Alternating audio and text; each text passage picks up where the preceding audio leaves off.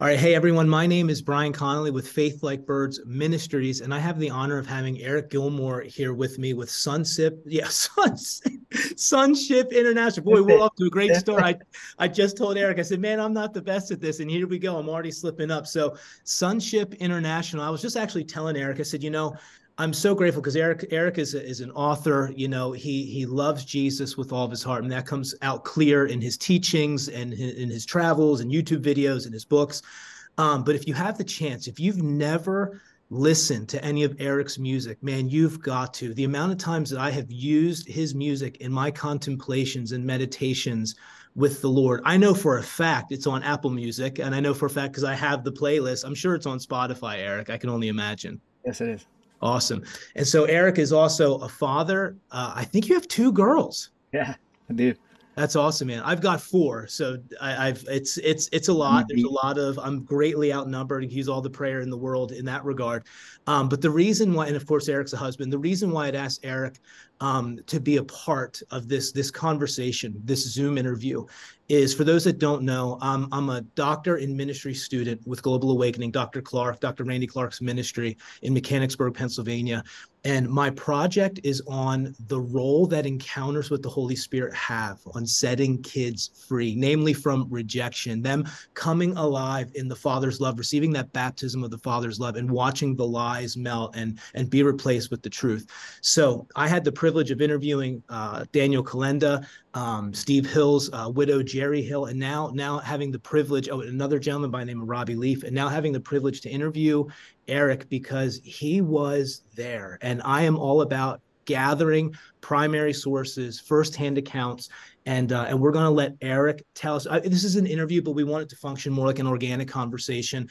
But I'm captivated by these stories, and one of the reasons why we're doing this and uploading it to our channel is we want you to be touched. We want hope to rise up within you. If you're a mom, if you're a dad, if you're a student, what God did then, He can do now. And Dr. Randy Clark said when I interviewed him about what happened in Toronto, he said God gives every generation its chance at revival.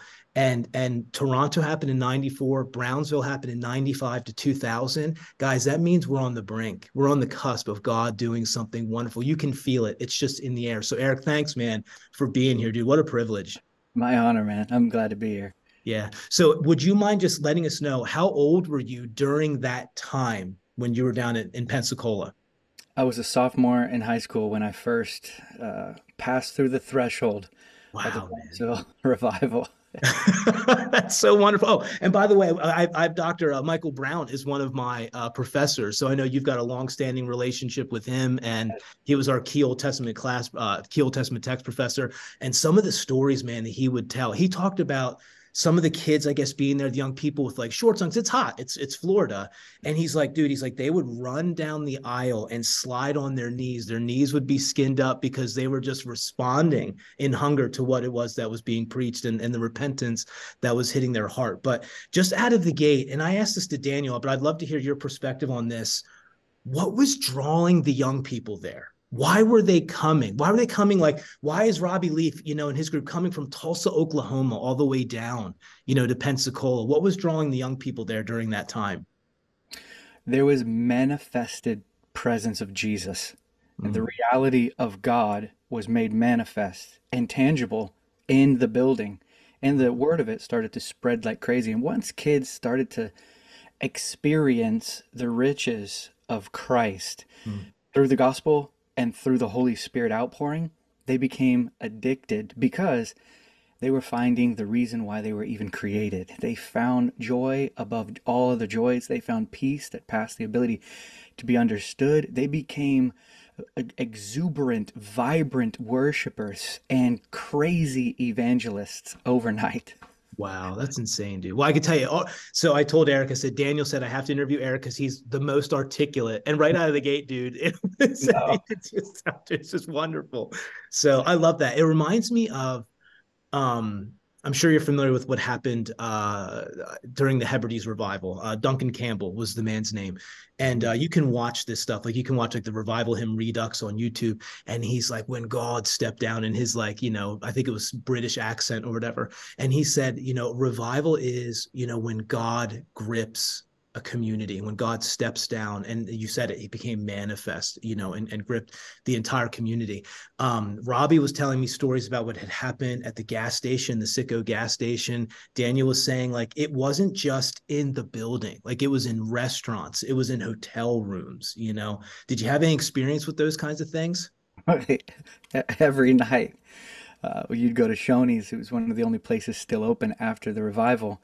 And because they would pray for people until 2 and 3 in the morning many times, Wow. you would go to Shoney's, which was a buffet restaurant, and you'd have to step over bodies many times to get to your table because they were underneath the power of God. Many times in Walmart, you'd see somebody walking through and they're manifesting underneath the power, just trying to shop. And there'd be, these physical reactions to the manifest presence that was resting upon them. You'd Wow. see it in public. There's many stories of people just walking in from the street saying, I was drawn in here by what seemed to be a power, and they Wow. would get born again. There is also stories of people that had been going to do something in the city and they got in a cab and was like, our plans got canceled. Is there anything that's real cool to do in the city? And the cab driver's like, well, I keep taking people to this revival. So they take them to the revival. They walk in the back and they fall under conviction of sin. They give their lives to the Lord. And then they go to the altar at the end to talk to the pastor and they say, we feel like we need new names. We've been born again. Holy smokes. That reminds me. So, I mean, I just watched Amy Elizabeth Ward, I believe was her name, her Yeah. video where, and even the youth pastor at the time, guy by name of Richard Crisco, even said concerning her, she was a snot, she was mean. Amy would tell you that herself. And in her story, she talked about being at the altar, Steve Hill praying for her. She fell down under the power of the Holy Spirit. And during that time of shaking and trembling, the jerks, all that stuff that comes a lot of times with, as God is doing a work inwardly, stuff starts happening outwardly. There's, outward manifestations of God putting people back together and cleaning things out, delivering them not just from their sin, but the sins committed against them. And her story is one where her hand shot up in the air, and God, I guess, in her own words, pulled her up, to the point where her feet were almost leaving the ground. And while her hand was in the air and shaking, and dropping her back down to the ground, the Lord told her during that manifestation, "This is what's going to happen to your life when you let go of my hand." And but through that, the change being so extreme, so radical, she said the Lord told her that if in order to match the change, in order to coincide with the transformation, you have to have a new name. And so she took on the name Elizabeth, which means consecrated to the Lord, which is actually a theme, Eric, that I keep running into. What was so interesting, it seems, about Brownsville. I wasn't there; you were there. You mentioned, about the you know, oh, come on, what did you just say about the people being convicted of their sin, Yeah. and how Steve really seemed to champion living pure, living holy, living consecrated, giving your all to the Lord. One of the biggest things I keep running into, and maybe it's true in your own life as we get ready here to just kind of find out what happened to you personally, during that time. But consecration seems to be a massive theme, this idea of living holy, getting rid of the junk that grieves the Holy Spirit, get even to the point of letting go of some secular music, secular movies that some of us may even say that wouldn't grieve God. I mean, Daniel Kalenda said, he goes, the only thing I could tolerate was worship. I couldn't even tolerate contemporary Christian music. The only thing I could tolerate was worship. And I thought to myself, wow, like this is just so intense. Talk to me about that theme of consecration coupled with what happened with you during that time as you were a sophomore in high school. What things happened to you in the midst of the revival? A quote comes to mind from John Wesley. He said, the Christian is kept from sin by greater attractions to Christ. That is what happened to me. I Wow. became so overwhelmingly attracted to this man, Christ Jesus, experienced through his word and through worship, that I had lost all other desires. My other interests withered away because I had found something so bright. All these lesser lights just vanished. So even the consecration, it happened to me more than it was something that I did. It was Mm, more of like, why? I have him. What do these things have to do with me? Why would I why would I condescend to pleasure when I have Christ? You know, Oh, so for me, it was a natural response. I didn't even have to take out a piece of paper and find the things that were in my life that weren't supposed to be there anymore.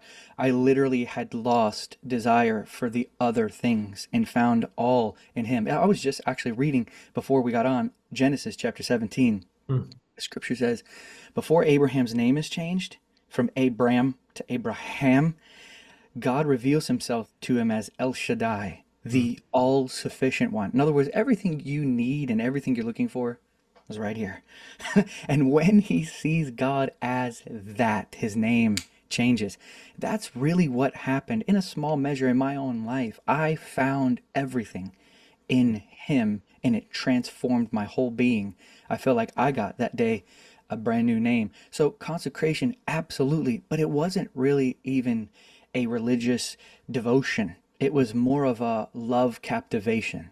Mm, that's awesome, man. Yeah, I often tell people, holiness is a love affair with the Lord, right? Like the more real he becomes, the more you fall in love with him intrinsically. If I'm in love with my wife, I'm going to do the things that please my wife. I'm not going to do the things that displease her. And I love that. And that so characterizes your ministry. You have the hat adoration. I have the shirt. I have the white shirt adoration across the front. And it really is the more we behold him, the more we see him, the more in love that we fall. So during that time, as God's becoming real, and I love what you said, consecration was just the natural byproduct of God awareness, God reality, God becoming real. He becomes my all in all. And there can be no substitutes. He's not interested in double dating, you and something else. Was there anything going on in your life? Was there a deliverance that took place? Were you backslidden in any way? Different people I talk to, they're in different conditions. Where did you find yourself prior to that moment, when God became everything to you? Well, I was deeply wicked, but didn't really recognize it because I grew up in the church and I knew a lot about God, but I Mm, didn't know God. I didn't realize that my wickedness was bound up in not knowing God. wow. I didn't realize that that was something that I needed to be saved from. Like the scripture tells us in Jeremiah, he says, my people have committed two evils. They've Mm, forsaken me, the fountain of living water, and they've hewn out for themselves cisterns, wow. cisterns that cannot hold water, which shows me that the wickedness that we have really is not receiving our satisfaction from God. That is the essence of sin, and that's what I was steeped in. And it wasn't that I was sleeping around. I never, slept with anybody. I never drank. I never did anything. I never did any drugs. None of that kind of stuff. But I was deeply wicked with self-satisfaction and Wow. self-centeredness, and I didn't have the crown of my life on the head of Christ, and therefore I deserved hell. And Mm, I realized it. And so I realized that, as Leonard Ravenhill said it best when he said, Jesus didn't come to make bad men good men. yeah. He came to make dead men live. You don't need God because you're bad. We don't need God because we're bad per se, as much as we need Him because we're dead. I was dead in my trespasses and sins, self centered and self focused, being the manager of my own life. That's the greatest sin in the world, is to be the manager of your own life. It deserves hell because it robs God of His godness and it takes it upon yourself and you become a little deity unto yourself. And this is damnable. That's what I saw of myself, and I threw myself at His mercy. One of the things that I was really delivered from in the midst of this being a mini God unto myself by not submitting to Christ in the gospel was I was convinced that I was Tupac Shakur. I dressed like him. I wanted to rap. It's the 90s, man. You know what I mean? Yeah, that's it. So my identity was found in trying to be like him, trying Wow. to think like him, take on his thought patterns, and I would study his lyrics and things like this. And it was so twisted in my brain that I was even in a way prejudiced against my own race. I didn't want to be around my own race. I wanted to be only with black people. I didn't want to be around white people at all. So it was real weird up here in the head. But after Mm, I met Jesus, I was delivered from the need to present to the world what I thought was cool. I was wow. delivered from the need to present to others what I thought they would accept. I was delivered from the need to present to others what I wanted to be seen as because Mm, I had found a satisfaction in being loved by God. Wow, and man. accepted by God. It set me free. It was the greatest freedom inside that I was in a cage and I didn't even know it until Jesus came and took the bars off and brought me out into the liberty of knowing God. Not Wow. just liberty from sin, yes, but there's something even greater than liberty from sin. It's the liberty of knowing God. Amen. And that's exactly what John says is eternal life, right? John 17:3. So there's so many scriptures, Eric, that are coming to mind. The people that sat in darkness in the land, Naphtali and Zebulun, behold, a great light had shone. And Jesus' conversation with Nicodemus in John 3, and even his conversation with the woman at the well, which is one of my favorite stories. If you knew who it was asking you for a drink, you'd ask me. And I think it always comes down to that if we knew him, right? And so I always tell young people, Matthew 16 is going to be the greatest question you're ever going to answer. It's not where am I going to go to college? Who am I going to marry? What am I going to do with my life? What career am I going to have? It's who do you say that I am? So you're touching on something so deep and so profound. And when that light shines, like it's like my story's not your story. I was off the deep end, crackhead, very similar to Todd's story with our mutual friend. Not to the full extent of having a gun pulled on me or anything like that. By the grace of God, I didn't. But you're talking about even like heart motivations. You're talking about like deep seated stuff that nobody else knows, but at the end of the day, because yourself, you go to bed with yourself every night. And when that light shines, which Jesus says is the judgment in John 3, he says, a light had shone, and the peoples whose deeds were done in darkness ran from the light, but the peoples whose were wrought in truth ran to the light. And so there's almost like this microscopic thing that takes place. I don't know because I wasn't there. My heart is hungering for these things. My heart is thirsting for these things as I'm reading about this and doing my paper on this. And we see it on small scales. We do events with youth and things like that. And these kids, they weep. And in fact, Dr. Randy Clark said one of the primary evidences that God is moving is young people get touched. And typically the most prominent manifestation is holy tears, where kids begin to weep. And it's because it's that baptism of love. It's that reality of I now know God, and I'll often say it's the greatest need in this generation is God reality. So what other things was the Lord doing? You're there, you're an eyewitness, you're looking around, you're having your own experiences. I imagine, probably just wasn't a one and time done thing. I know you became a student at the Brownsville Revival School of Ministry. What was the Lord doing to the youth there? What were some stories that you remember? What were some observations you recounted or able to recount? What were the manifestations you saw? What was God doing with the teenagers that were there? Well, first of all, I would have to say that the exuberance of worship, Mm, praise, was what I like to say in modern day services, we try to pull people up and keep them up here. But in Brownsville, it was like they were already up there. You had to try to pull them down. It was like upside down. In modern services, the magnet seems to be on the ground and people are being pulled down and we're trying to keep them up. But in Brownsville, it's like the magnet was up here. People were just pulled automatically up into exuberant worship. I remember getting there early and Lyndall Cooley would come out for a tiny sound check before we would start. He would just touch the keys and people would run to the altar and just begin to dance or lift their hands and just worship the Lord. And he's not even leading yet. He's just checking the sound. wow. The worship, number one, was exuberant, lively. It was loving. It was heartfelt. It was emotional and affectionate unto God. I mean, tears dripping down people's faces as we sing, holy and anointed one, Mm, Jesus, That's one thing. Two, at the end of the service is when things would get crazy. They would just go out into the crowd and lay hands on folks. And that's when you would see really strange things happen. People would shake, lots of the youth would begin to shake uncontrollably. They would, immediately fall down under the weight of the presence of God. Many people would laugh. And we're talking like rolling on the ground laughter for long periods of time, which are naturally probably not sustainable.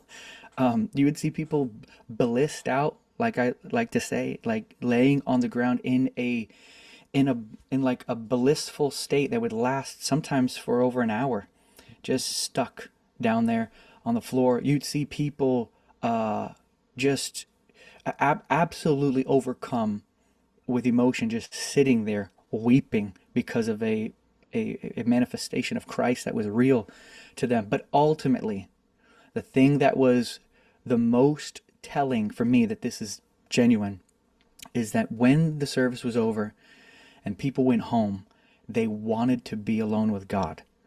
And that to me was the marker. Wonderful that manifestations happen to them. I love that. I'm all for it. But the next day, that public touch had drawn them to find private kisses. I love that. Yeah. I've actually I think I may have heard that from you. I'll even say that. I'll say, Eric Gilmour says what happens publicly needs to translate to something privately, and it's just true. You want to see that reality. When I was filled with the Spirit for the first time in 2009, one of the things I'll often say was I didn't speak in tongues, right out of the gate. But what changed was I felt like I had the capacity to love him in a way that I couldn't love him before. Oh, And I beautiful. said, and that's always been my heart's desire. I was in the meeting because I wanted to be delivered from a 20-year addiction to pornography, which I was by the grace and power of God. But what changed was my worship, which is something that you touched on. I mean, the people came in, they were already primed. The pump was already primed. They were ready to go. And I found myself able to love him. But it came through, just to bring it full circle again, everything you've already said, it came through God reality. In that moment, God was real to me at 19 when he delivered me from drug addiction, all those things. The forgiveness of my sins became real. And we read in the scriptures, we know that those are forgiven much, love much. So there was already a love that was present as a result of that. But that encounter in 2009 caused me to want to do nothing but to lay on my face and just worship the Lord. So I love that. I love that you're highlighting that was a fruit, of the revival. Typically, what we'll do is we'll say, "Well, I was delivered from this," and I love all that, and that's what we're trying to do with our own ministry is see kids delivered. Eric, what has been? I mean, anybody that knows you knows you're an international, minister. You travel, you host schools of His presence. People can invite you in to do these different things. You're an author, musician. Aside from that, you mentioned just in your own way, the natural, result of consecration. What has been the fruit in your life since that time? What did God do with Brownsville to bring you to where you are now currently? Well, ultimately, I fell in love with Jesus, meaning I had such birthed inside of me such affection for him that I gladly want to give my entire life to his service and to spending time with him, to know him upon knowing him, to find out what he has to say in his word and cherish it and love people as he has loved me. So I'm seeing these are the simple results of what happened to me by receiving the Spirit in Brownsville. Affections for Jesus Christ that translate in these ways: wanting to be with him, wanting to please him and give him all that he desires, wanting to love as he loves, and to give my entire life to his service. That's really the essence of where I am today, still trying to grow in all of those things. I want to grow in my knowing. I want to grow in my love. I want to grow in my knowledge of the Lord. I want to grow in my consecration, and I want to grow in my giving of myself to his purposes and his service. And I just want to increasingly grow in these areas for the rest of my life. So that's really the main thrust of what happened, began, set in motion that day Hmm. in Brownsville. I just read Jonathan Edwards' biography, just finished it when I was with Todd. When he was filled with the Spirit, you're going to love this. He said, after the filling of the Spirit, he said, prayer seemed to be natural to me, the breath by which the inward burnings of my heart had vent. So what does that mean? It means a flame of God entered into him when he got filled with the Spirit. And the heat of that flame had to get out somehow. And it could only get out by prayer. How do you memorize that stuff, man? Like you can memorize quotes and like I feel like I do a pretty good job memorizing scriptures, but I mean when I listen to you, like you'll quote people, you'll quote Leonard Ravenhill, who's a favorite of mine, as well, and stuff. But yeah, there was something else that had come to my mind. Maybe it'll come back. Were you called into the ministry during that season, Eric? What did your calling look like? Yeah, so I was born again, filled with the Spirit, and I was going back and forth to Brownsville for a few years before I went to school there in 1999. That's when I Hmm. started college there. But in 1998, it was 10/8, 1998, I was sitting on my bed all alone in my room doing what I had fallen in love with doing. I became addicted to the way it feels when I give all my attention to God. Mm. So I was sitting on my bed, holding my attention upon the Lord, and reading the scriptures slowly and praying. And I had an experience that I don't know where it came from. It had to come from the Lord, but my tongue and my mouth began to tingle like they had completely fallen asleep. And not just a little bit, it was so much that I couldn't move my mouth. I started to drool a little bit because I was just holding on to this sensation that was happening to my mouth and my tongue. And I felt like the Lord was saying to me, "Behold, I put my words in your mouth." And as I was reading that portion of scripture, "Behold, I put my words in your mouth." And it lasted for a couple of minutes. It was really amazing. I wrote it down. And I knew that was the day God called me, but He hadn't released me. But after I graduated Brownsville in 2001, started working for Bunkie until 2007, started doing construction, had my kids, and 2010 came, I have two kids, and God then speaks to me. And He says, "Will you, or I want you to speak for me." And I knew that went back to 1998. So I was called in 98 and released in 2010 to actually go and preach. And He's opened doors since then. Man, But that's that's amazing. what it looked like. That's amazing. Well, I mean, it just reminds me of David. David anointed as king, as a young kid, First Samuel, 16, but it's years later till, it's released and stuff. You see so many people today. It's really unfortunate, trying to force, and that's a whole other conversation. I'm not going to go down that road. Just for the sake of time, Eric, because I know you're busy and everything else.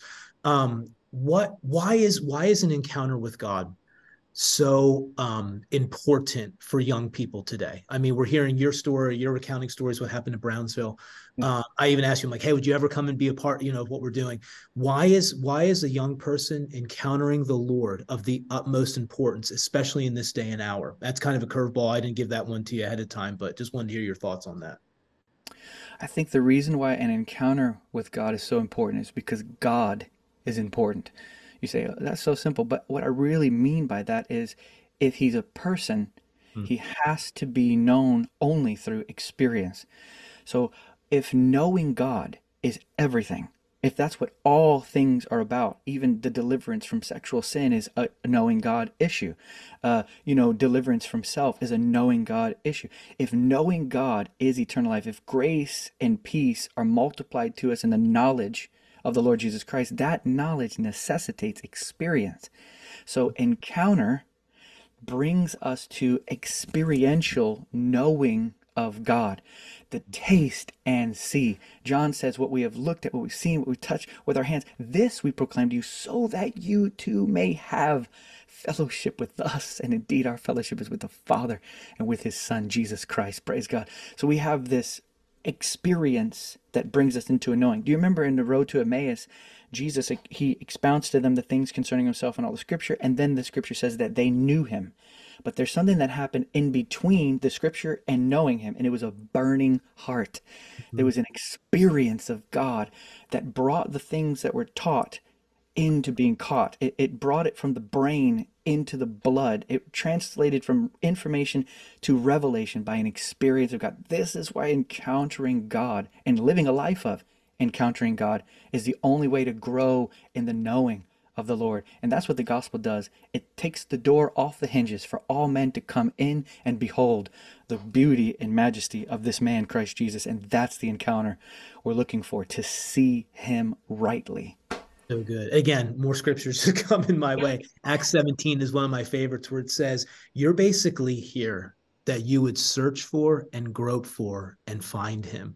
And I tell young people all the time, like, guys, if you want to know the why behind the what, if you want to know why you're here, everybody's like, what's my calling? What's my purpose? The big existential questions, who am I and why am I here? They're answered in everything that you just said. It's about searching for, groping for, and finding him. Eric, if people wanted to know more about you, your ministry, discover your books, your music, where would you send them? Where could they go?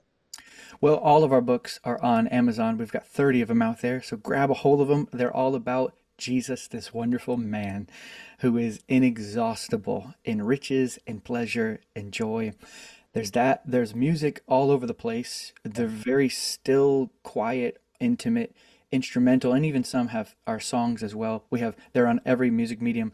But our YouTube channel is where most of our traffic comes through. We have hours of music on there, hours of teaching on there, and also hours of short films on there. But the thing that I'm investing my time in most these days is on Tuesday night, I have a mentoring group where we meet from 7 to 8 p.m. Eastern Standard Time every Tuesday, and we wait on the Lord. We open the scriptures, we pray, there's question and answer, and it's a wonderful time and a wonderful community called Adoration Mentoring International. And it's a wonderful time. If they want to jump on that, it's through being a partner through Patreon. They can see it on any of my videos, but yeah. You make it super simple to do that. I mean, you're even willing to say, hey, just $1 a month, right? Just, come be part. So, partnering with Eric is super simple. His merchandise is also on his website. Eric, honestly, I've been looking forward to this for weeks, ever since I set it up with your assistant. You're somebody that I look up to. The very same people you look up to by way of like Leonard Ravenhill, Andrew Murray, even Jonathan Edwards, different people. I'm like, this guy speaks my language. These are the guys that I've cut my teeth on, whose books that I read.